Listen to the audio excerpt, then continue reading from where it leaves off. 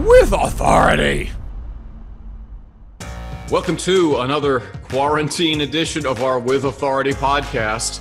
We've been doing these for a few months with the quarantine title in them. Larry Beal, Casey Pratt, Chris Alvarez, and our special guest who is in quarantine, so to speak, lockdown, Tommy Thompson of the San Jose Earthquakes. And you're in Orlando in the MLS bubble. Before we get too far, I could see you're in your hotel room. We're going to be the ABC7 quarantine police. There's nobody else back there, is there? I want to make sure that room is secured, empty, Tommy. Yeah, no, it's just me. There's no roommates on this road trip, so it's just me here in my hotel room. Well, I know what the rules are, but soccer players get crazy. And I'm just messing with you. But on a serious subject, we actually have been trying to set this up with the Quakes and yourself for like about a week, and then as good luck or bad luck has it, on the day we actually are recording this, we get the headline a couple hours ago that 6 players from the Dallas Football Club, that they were in the bubble, they came in negative and are now testing positive, which is, I would imagine, sending shockwaves through your team and through all the teams. What was your initial reaction, and what do you know as we speak in real time here now? Yeah, so my understanding is that they were negative in Dallas before the flight that they took. And then by the time that they came into Orlando, 2 players had tested positive in that initial arrival test that we have. That's the protocol that Major League Soccer has set up here in Orlando. And since then, 4 more players have tested positive as well. So it's disappointing. You like to think that this tournament and this whole preparation process was going to go perfectly, but fortunately MLS has a protocol set up to protect the teams from each other and to try to contain the virus as best as they can. So they're still here, but they're in self-quarantine as well. And I'm really hoping for them that the virus doesn't continue to spread amongst the team.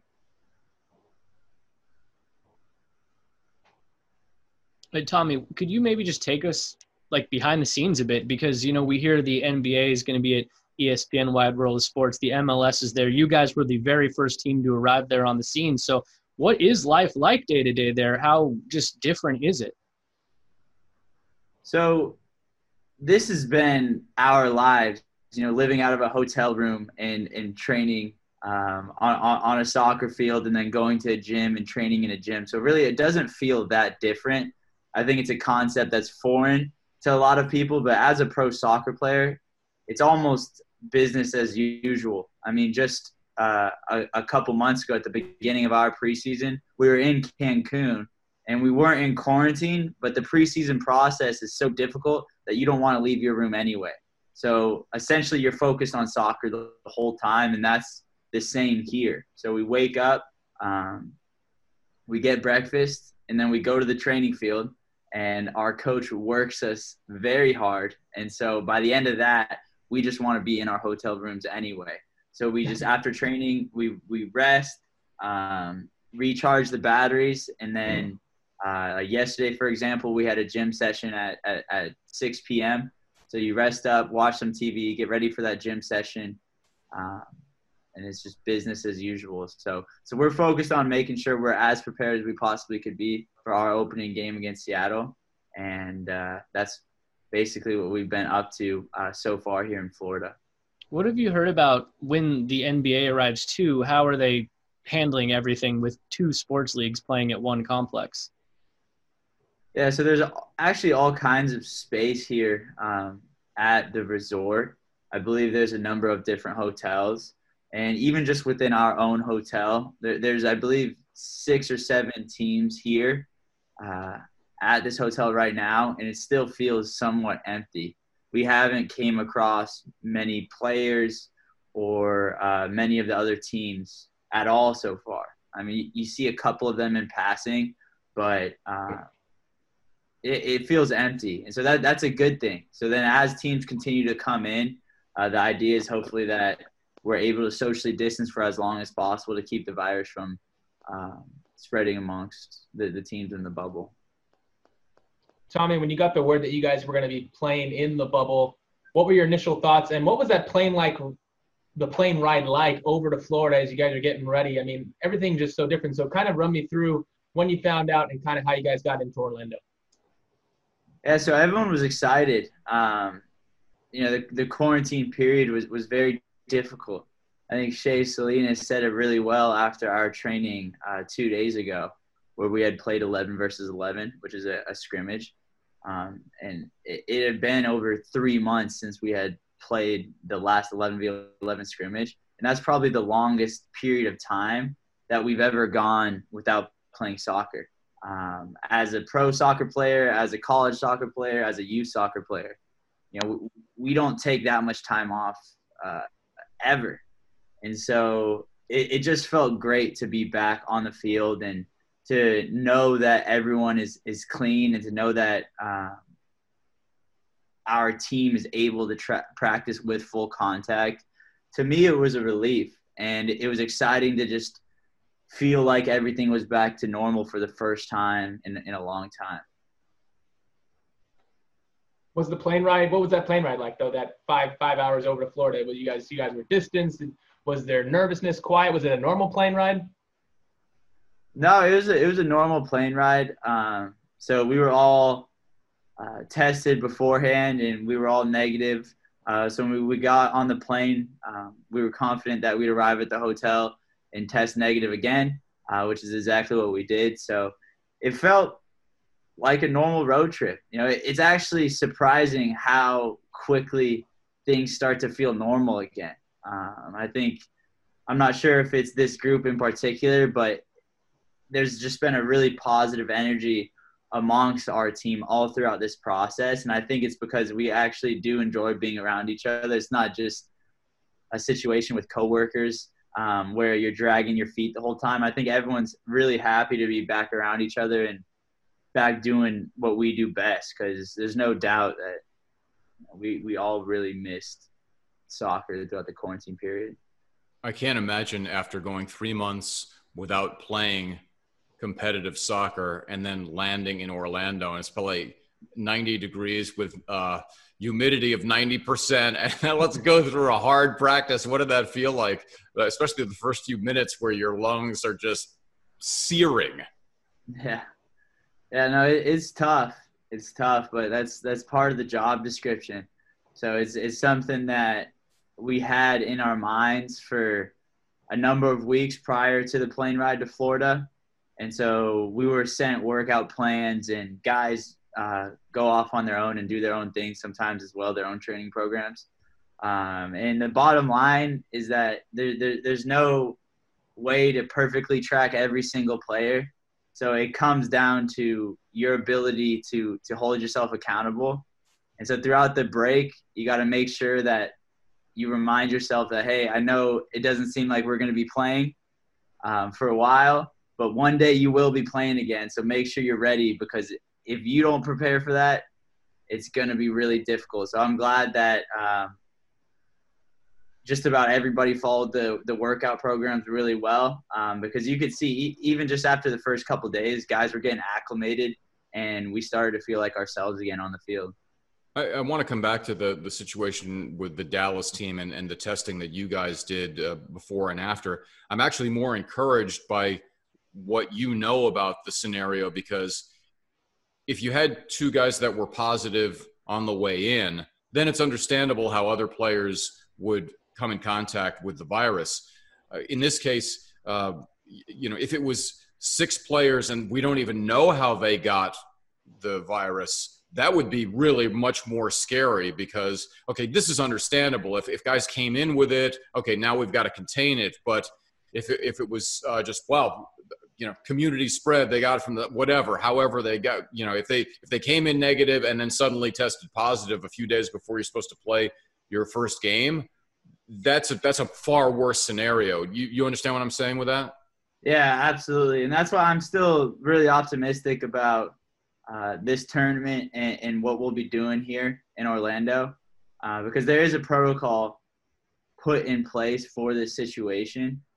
And like I said, before that flight, they had tested negative, and then maybe one day had passed. And throughout that one day, I guess, I mean, it's difficult to speculate, but something must have happened where upon arrival, they then tested positive, which is concerning because they had just spent time with their teammates on the flight.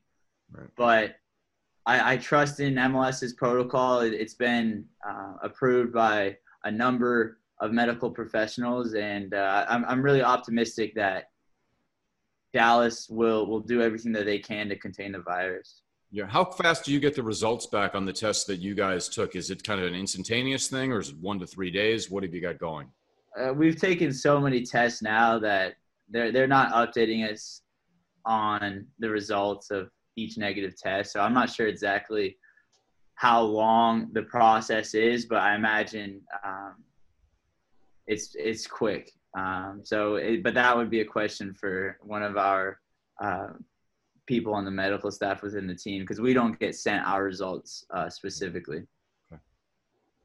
Now, I know the decision to head out there, be the first team there, had a lot to do with kind of the restrictions in Santa Clara County. But, I mean, how tough was it of a sell to get you guys to go as early as you did ahead of the 4th of July weekend and potential to see friends and family? Were you guys just super excited to go, or did it take a little bit of convincing?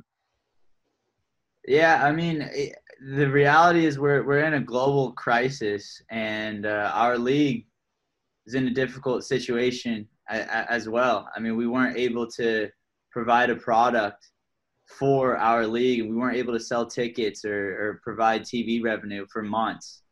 And I can't speak for anyone else, but my mindset on the situation was that I want to get back to the field as soon as possible. I want to help soccer to continue to grow in this country.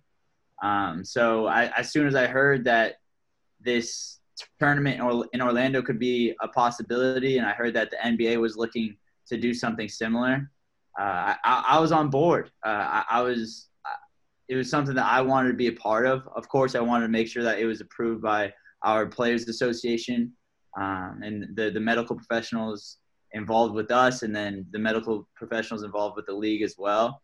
And as soon as that got the approval, I was ready to go. Because, like I said, I think this league has done an amazing job of growing soccer in America, and I want to continue to contribute to that. What are some of the amenities? I know that you're practicing really hard, going straight back to your room, probably having to go to sleep after that. But I mean, what kind of stuff do they have set up there for entertainment aside from soccer if you guys have a day off? Yeah, I don't think we're going to be having very many days off, but they do have a pool here.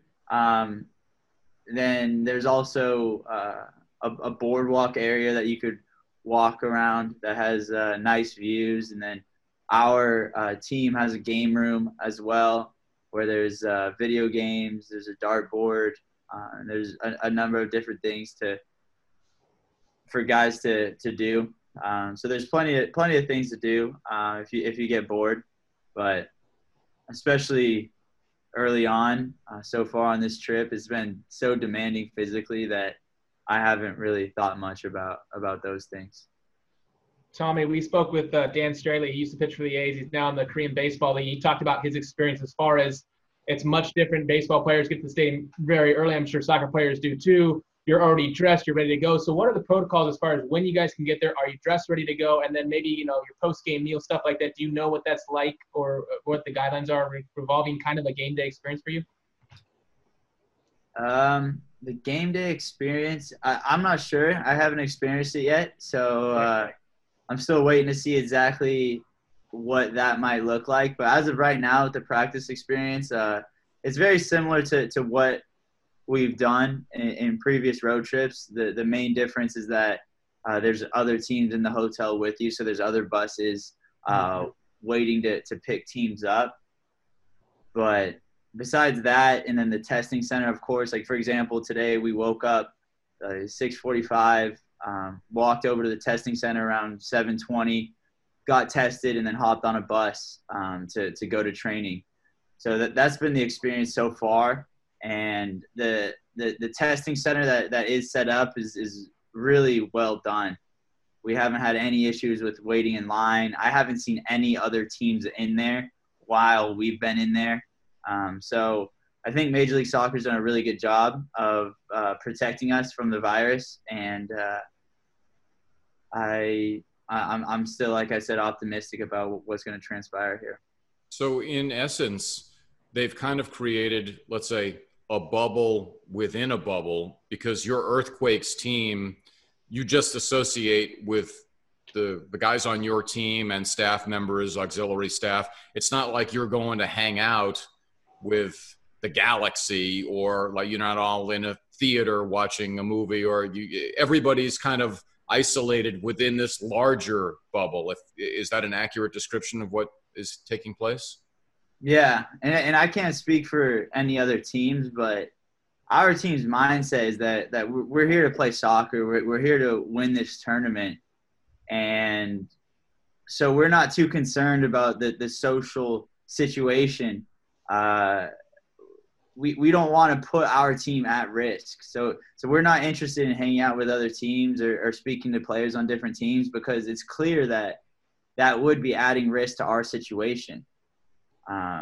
Because initially we didn't know about what happened in Dallas. So if some people had spent time with the Dallas players, that could be a terrible situation for us. So we're focused on spending time with our team. We can control our own environment with the San Jose Earthquakes players. So that's what we're doing. We're hanging out with each other in our game room. But we're not too concerned about meeting up with our friends across the league, because this isn't something that was created for us to be social and catch up with old friends. I mean, it's something that was created for us to allow us to have an environment that we can compete in. I mean, that's our job. That's what we do best. So that's what we're here for. And that's the mentality I have, and that's the mentality the Earthquakes have. And I hope other teams will do the same, because I think that's puts MLS in the best situation to have the best on-field product as well as have this tournament at all. You sound so old school. I like hearing that, because nowadays they got the same agents and the marketing deals, and everybody's all huggy after the games. In every sport, that's just the way it is. You're like, we're here to win this thing. I don't care about going to the movies with some guy. Anyway, do you – I mean, if you take the kind of the 30,000-foot global view of this whole scenario, this is the ultimate grand human experiment that you're a part of, and having this play out day after day, and just seeing what because nobody has any idea really of what's going to happen.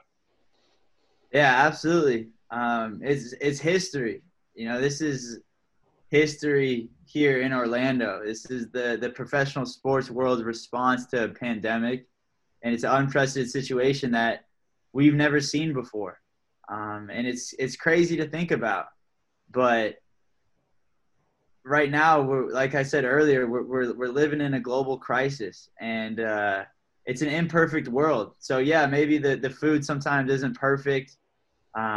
Maybe it's not ideal that we can't go home and see our families before we play a game, but it's a sacrifice that I signed up for and I'm willing to take, because I'm a pro soccer player and I want to do what I do best. And I think the league did a great job of creating an environment for that. And I think that's the future of sports in these types of situations. And to me, so far, it seems like a great solution to a very complicated problem. And so I'm happy to be here. And I mean, I can't wait for our first game against Seattle. So I know you don't want to bash the situation, but I saw some posts about the box lunches. What's the deal with the box lunches? Look sketchy. I'll just put it that way. Yeah, I saw all kinds of people talking about that on Twitter last night. And that's what's so funny about social media these days, is sometimes just one picture, it just doesn't tell the whole story. And so the story behind the boxes is that, at least for our team, I can't speak for any other team, but for our team, when we arrive, we had to do a self-quarantine process just to ensure, like the situation with Dallas, that none of us would show up positive upon arrival. So we were put in self-quarantine until we got those initial tests back, which to me sounds like a good idea. And so while we're in self-quarantine, we have to get our meals in our rooms. So they sent us a box dinner. And so we received it, and it was steak with rice and beans. It was actually really good. It came in that same type of box, but when I opened it, I was pleasantly surprised. I'm like, wow, this looks like a good dinner. So we had that for dinner, and then the next morning we woke up and did the same thing for breakfast, and the breakfast was good as well. I think the lunch was where the sandwich came in, and yeah, maybe it wasn't the best sandwich whoever posted that had, but that wasn't the eating situation here. That was just for the first day in that self-quarantine with room service, and the 2 meals that I had were totally fine. Okay. And after that, now we have a full team buffet. And so it's a situation that you get on every road trip as an MLS player. And so when I saw that, I was laughing to myself, because I'm like, coming off of a full dinner plate where you can get first, seconds, thirds of like chicken, salmon, rice, beans. I mean, you name it, it's all there for you. And sure enough, there's an image of someone making this hotel look like the Fire Festival. I'm like, that's not really what's happening over here. Oh, that is so funny, because that's exactly what everybody was posting. I mean, the sandwiches looked, but if that's the anomaly, I mean, your buffet situation sounds fantastic. Yeah, so there was one day where you have to self-quarantine as a team until you get that initial test back upon arrival. And all we had was dinner, because we were the first team here. All we had was dinner and breakfast, and then we had our test results back. So we never had the lunch where the sandwich, the infamous sandwich, came in. But you didn't hear any complaints from our team. But, I mean, I'm sure opinions vary across the league. But for me, I think the food situation is fine. And it's not perfect, but, I mean, we're not living in a perfect world right now. Sure. Yeah, I want to take it back to the historical context of this, but spin it a different direction. You know, we're living through the coronavirus times. We're also living through the social unrest right now. And I saw on the Earthquakes Twitter account, you guys posted a photo taking a knee, putting your fists up. So, I mean, what led to that photo, and how behind that message are you guys as a unit? Yeah, so one of our players spoke out right when the protests began to occur, and he said it. He sent his message really well, and that was something that we all wanted to get behind. And so we spoke about it as a team, and we're thinking about different things that we can do. And it's not easy to organize things here in Florida. So we don't have all the resources that we'd have in San Jose, but that was something that we came up with to send a message to make sure that the world knows that we are behind the movement and the Black Lives Matter movement, and that we're behind the equal treatment of all people. You know, we got players from all different countries on our team speaking all different types of languages. And that's something for me I'm very grateful to have experienced, because it's a message that I think is so well understood in locker rooms across the league, just because of the diversity that we have. So after you spend 2 or 3 years in MLS, you really get a clear understanding of what it's like to speak to someone that doesn't speak English. Say they're from South America. And then you get a clear understanding of what it's like speaking to players from Africa or Europe. I mean, there's guys from everywhere. And so I think it gives you a great perspective that not all people get, especially in the United States, where a lot of people never even leave the United States or live in certain neighborhoods where there isn't a ton of diversity. So it's something that we wanted to communicate, and we wanted to make sure that player, Jacob, knew that he was supported. And we're still talking about different things that we can do to communicate our support for what's been going on. And we'll see what we can come up with. Speaking of other languages, I know that you made it a goal of yours to really learn Spanish. And I saw in a recent press release when you guys first arrived, they'd labeled you as a bilingual speaker. So I guess you've pulled it off. Is there like a favorite non-curse Spanish word like biblioteca or something that you like to? Yeah, it's funny. That's what I'm still figuring out. I always ask the guys on my team because they say all kinds of words to each other. And I pick up on those words. And then I ask them, like, hey, so can I say this word, like, on social media? Or is this something that, like, you're not allowed to say? Because I don't know. They always say it to each other all the time. The one that they did say was okay was boludo, which is probably one of my favorite Argentinian words, which is just, like, it's slang, and it's a word that's said amongst friends. So that's something you'll hear from all of the Argentinian guys on our team, which is funny. But yeah, no, I learned Spanish basically. I studied over 400 hours last year to really put that first foot forward for our team, and try to show our team and the whole soccer community that if you really give it a shot, you can do it. And so I wanted to inspire all the Spanish speakers on our team to learn English, or at least try to learn English, and then all of the English speakers on our team to try to learn Spanish. So that was my goal. Wow. Tommy, I'm actually watching in the background of my TV. There's some soccer on ESPN across the world, and obviously you guys are going to be the next league to do it. Have you watched a lot of soccer getting ready, and what have you thought about, no one's playing in front of fans, so you guys are going to have that too. What have you thought about that experience and what it's going to be like once you guys take the field in Seattle? Yeah, so it was bizarre for us to see, like the Bundesliga start up, especially when the negotiations were ongoing between our league and our Players Association.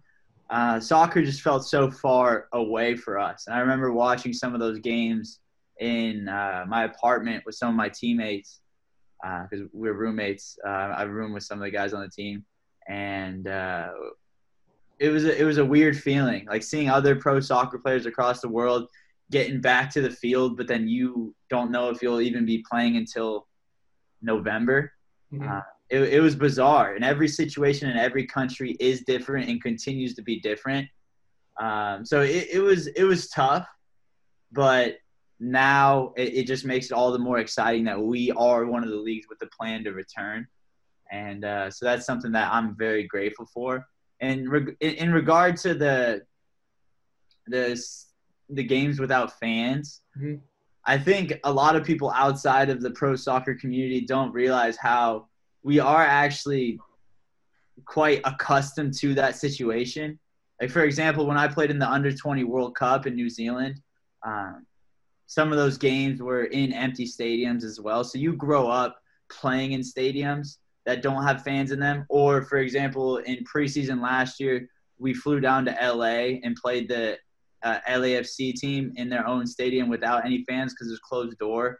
So it's something that we've experienced quite a lot. So it's not something that I think is going to bother me. And it's actually going to be nice to be able to communicate with your teammates a lot easier, because playing in stadiums like the Mercedes-Benz Stadium in Atlanta, you can't hear anything. Well, Seattle too, right? Yeah, Seattle, Portland, all of those. Probably got to watch your mouth a little bit though, huh? Because the microphone's going to pick you guys up. Yeah, no, that's a good point. I didn't even think about that. I got your back.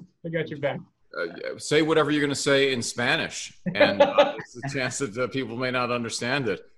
So are you conversant? Like, because your head coach speaks Spanish, so I mean, it makes sense that you would take the extra effort. But because like I speak broken Spanish, and so like if we go wherever, let's say to Mexico. What the situation I always run into is I'll start talking to somebody, let's say this was pre-pandemic, at a restaurant and, trying to help with my family's order. And then they assume, oh, you can actually talk. And then it's too fast. Slow down. Right. Yeah. Yeah, that's a situation that can definitely happen, especially without context. Understanding those interactions can be difficult. But for me, I wouldn't say I'm perfectly fluent, but I think the best example I can give is our head coach actually asked me to do an Instagram Live about 2 months ago. In Espanol? Yeah, in Spanish. And we did the Instagram Live for over 50 minutes. So just about an hour. Wow. And it was almost all in Spanish. He actually wrote down some questions in English. So he asked me some questions in English because he's studying English right now and he's working on it. But the rest of it was in Spanish. And I was very comfortable communicating what I needed to communicate. But of course, there was context. I knew what we were talking about. So it was easier for me. But I would say I'm more than conversational. But when it comes to the slang from Mexico, Argentina, Peru, and I'm hearing it just like one sentence at a time from each player in the locker room, that's where it's almost the most difficult to understand. So that's what I'm working towards to really start to get each dialect down. That's hard. But yeah, it's really difficult. But as of right now, I can just about communicate anything I'd like to communicate. Which has been a huge step forward for me because I've been playing with guys from Central South America my whole career, and I've never been able to speak Spanish to them. So to now be able to bridge that gap at times in our locker room, it's been an amazing experience. I know we got to wrap up here really soon. Have you had any chance to talk with Wando on this trip? Because obviously Chris Wondolowski, I mean, he is Mr. San Jose Earthquake. Grew up in Danville, and I'm just wondering, this is supposed to be his final season. He has said that he's away from his family. He's got a couple of kids, his wife, all that. And the strain and knowing that this is supposed to be your final year and to go out in this manner. I'm hoping he comes back for one more if we have a regular season next year, but any conversations? Yeah, I think he had an interview over the quarantine period where he said the door to return is closed, but it's unlocked. So I don't know what exactly that meant. And I haven't talked to him about it. Normally he's my roommate on road trips. So we have conversations about all kinds of stuff. But I think Matthias our head coach has been working us so hard that guys have been too tired to really spend too much time with each other. So I haven't had a ton of conversations with him, especially about that. But he looks great in training. It's amazing how much of an engine he still has. We were just doing an exercise today where we had to man mark each other in like a 6v6 scrimmage. And the fact that he could still run around and be difficult to mark at 36 years old. And, I'm 24 years old, still being pushed to try to keep up with him. I mean, it's a testament to the athlete he is and the competitive spirit that he still has got, which is a huge positive influence for our team. So I don't know the exact answer to that question, but I will say that he's looking good in training. Cool. Now, it's kind of crazy. We've gone like 30 minutes. We haven't even talked to you about the videos you made. And we checked in with you earlier about the videos. And I mean, how much further has it gone? And I know you and I have exchanged some brief tweets just about the editing skills and that you've picked that up too, in addition to speaking Spanish. So what has this experience been like for you? How rewarding has it been to kind of take a bad situation in this pandemic outbreak and really turn it into something positive, which you really did? Yeah. So it started when the NBA shut down. That was where I saw the writing on the wall that, our league was probably going to shut down very soon after that. And so once that took place, my dad called me right away, and he runs a soccer club up in Sacramento. And he says, hey, Tommy, a lot of kids are going to be away from their teams for potentially a really long time. Like, what do you think we can do to help out? And we spoke about it for a couple minutes, and what we landed on was what we call trick of the day. That's what our family calls it, because my dad ran soccer camps for years as well, and he'd always start off each camp by having a trick of the day to challenge each kid at the camp. Like, if you can learn how to do this soccer trick, then you'll win, a pizza or like a Pepsi or something small like that. So we're like, okay, what we should do is post different skills challenges on my Instagram, my Twitter, and challenge kids across the world in quarantine to different tricks of the day. And the tweet got over 100,000 views within like 24 hours. And so immediately we were like, yeah, the kids need this right now. And the trick of the day was somewhat of a fad that would catch kids' attention, but it wasn't something that could really get them doing something consistently. So after that, and once we saw the attention that had gotten, we're like, okay, what else can we do? And that's where we landed on the YouTube channel. And so we uploaded over 150 different videos of me demonstrating all the different dribbling exercises that I did as a kid that helped me become a pro soccer player. Because I'm not the biggest player, the strongest player. I'm just 5'7", and I've played as a forward, a midfielder, and a defender. And so that's something that we wanted to communicate to all the kids, that regardless of their position, if you work on these skills, you could come out of quarantine a much better player than you were going into it. And it was amazing. It's gotten over like 230,000 views now across the channel. But the coolest part about it is that the YouTube channel then progressed into actual live Zoom training sessions, to where I would host a session for, say, I hosted a session for Walnut Creek, and then 250 kids logged into their computer, and they made my screen big so they could see me, and then I would coach them almost like we're doing a one-on-one session, but it's just with 250 kids at the time. So those Zoom practice sessions were something that I never thought would be possible. And within the last month, I had done over 40 of them.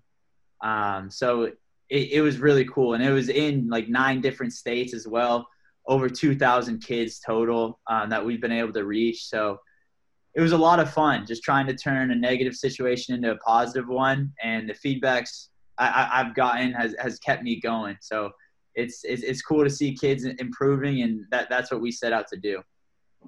Tommy, I'm going through your Twitter feed, and it kind of fits just what we were talking about. There's a T-shirt you're wearing, and someone asked you, it says priorities: 1, impact people, and 2, play soccer. You said you made that shirt, and are they available for retail? Yeah, not yet. I made that shirt 2 years ago, before I really had made as big of an impact as I've had over the past couple months. It was always my goal. Like ever since I signed with the Earthquakes, the first thing I told myself was that, okay, do everything you can to make an impact on the field, and then do everything you can to make an impact off the field as well. And that was my goal from the get-go. But it's not easy. You can't just wake up one morning and be like, oh, like go inspire thousands of kids across the U.S. You have to figure out a real plan, and it takes a lot of effort. And so over the course of the past, 6.5 years, I've been doing a lot of coaching, and it's prepared me to actually create this platform of online coaching in quarantine. And it's something that I didn't make any money off of. I just wanted to help all the kids in the Bay Area and across the United States as well to stay motivated. And ironically enough, it kept me motivated as well. I mean, there's times where I'd be showing the kids the skills that I was doing, and I'd be like, all right, you just spent all day coaching kids. Like, now you actually have to go put your money where your mouth is and go train on your own like you tell them you do. So it was good. It ended up keeping me motivated as well. So it's funny how things work like that sometimes. Awesome. Well, last night I was watching some of your videos, and I came across the Ronaldo, the kind of the switchback, and I looked at it in real time, and I was like, wait a second, how did he do that? Man, I wish he would slow-mo it. And then like 5 seconds later, you cut to the slow-mo. I mean, I'm like, oh, that's how it was so good. I mean, the videos are really, really good. So. Yeah, exactly. That's what I wanted to to provide for the kids, because it's really the same stuff that I did. And I know it's not always the most fun, but a lot of times some of the most important things aren't the most fun things to do. So I wanted to give them just a one-stop shop of a full quarantine soccer curriculum where they can continue improving despite not having their coach in person, despite not having their teammates around them. Well, I'm going to start practicing your videos. If there's an ancient men's soccer league, I think I'm going to be really, really good. I'll be able to do one trick. I'll be able to do one move, maybe. That's about it, though. Thanks so much for your time. I mean, this has been awesome. You're so gracious with your time, and just to give us life inside the bubble. I'm not sure you realize it, but the name of the podcast is With Authority. So before we leave you, we got to get a con autoridad, right? I mean, you got to give us some Espanol. ¿Qué me quieres decir? Wait, what do you want me to say? With authority. No entendí esa palabra. I didn't understand that word. No, con is with and authority. Autoridad. Oh, autoridad. Sí, con autoridad. Sí. Are you sure you took Spanish lessons? Wait a second here. We have to edit this out. I'm not. Yo estaba perdido un poquito. I was lost a little bit with that. Like, un poquito diferente, pero está bien, no importa. Lo más importante es que estamos intentando. It's just like the most important thing is that we're trying. I understand what you're saying, but you're not understanding me, so maybe it's my problem, but well, I'm so glad we did that to end with that.